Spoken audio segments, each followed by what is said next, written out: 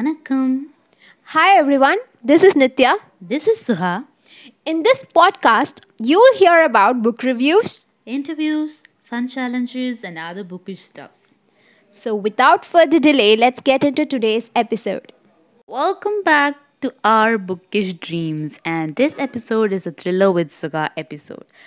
The book I'm gonna ramble about, gush about, is Eight Perfect Murders by Peter Swanson. So this book, I have to say, was not in my TBR, a very random selection. I don't know why I chose this. I dropped all my other books, I was currently reading for this book, and I completed this book, within a day. So, yeah, let's start with a blurb. And this book, is about a list, a bookseller, that is a mystery bookseller created out of curiosity for a blog, this list, out of eight perfect murders list. But now, out of some anonymous activities or situations, let me say, I'm not giving you spoilers. So, because of these anonymous situations, this person is forced to go back, and relive the past, and he has some secrets himself. So, yeah, that's all I'm gonna say. So, the thing is, I love the execution of idea because the idea itself is amazing and the execution of it. To be honest, it was partially very little tiny weeny bit predictable for me because I predicted, a major part of the ending. But again, even the last line of the book had a reveal which of course we did not expect. I did not expect and no one would have expected. And you see, this is a crime mystery thriller, of course. And I'm not giving you spoilers, but if you read a lot of books, this is for you, like literally for you, because the protagonist, or I don't know how to say, antagonist or protagonist, whoever this person is, obviously is a crime bookseller and he reads a lot. And this book literally has over 25 books, mentions of 25 books, and probably spoiled most of the books for me and everyone who have read it. Literally spoiled it. Like, as the list says, eight perfect murders, this book talks about the eight perfect murders, the eight different books and eight different murders from different stories. So, obviously, it spoils, and that alone I didn't like about the book, but fine.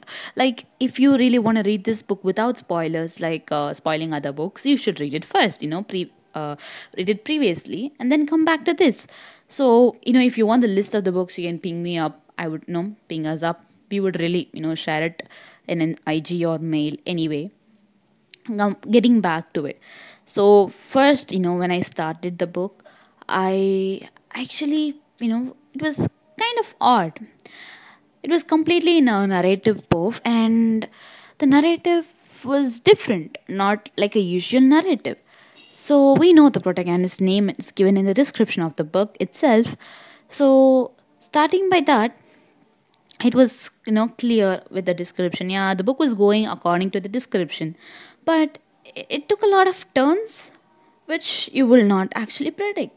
Actually, this involves a lot of characters. One thing, lot of characters.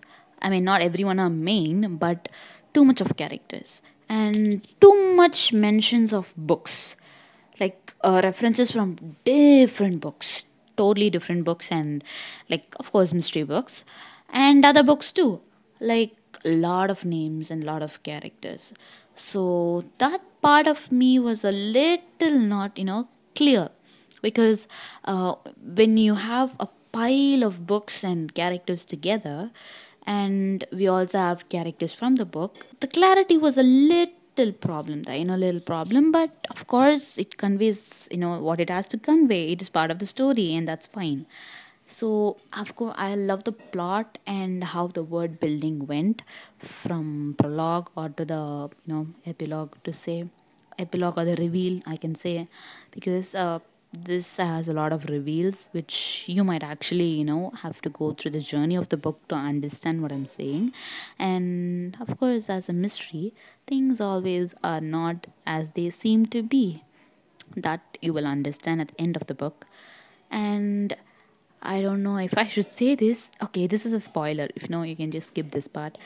If you have read And Then They Were None by Agatha Christie, at the end of this book, you will feel so much about the book. That's it.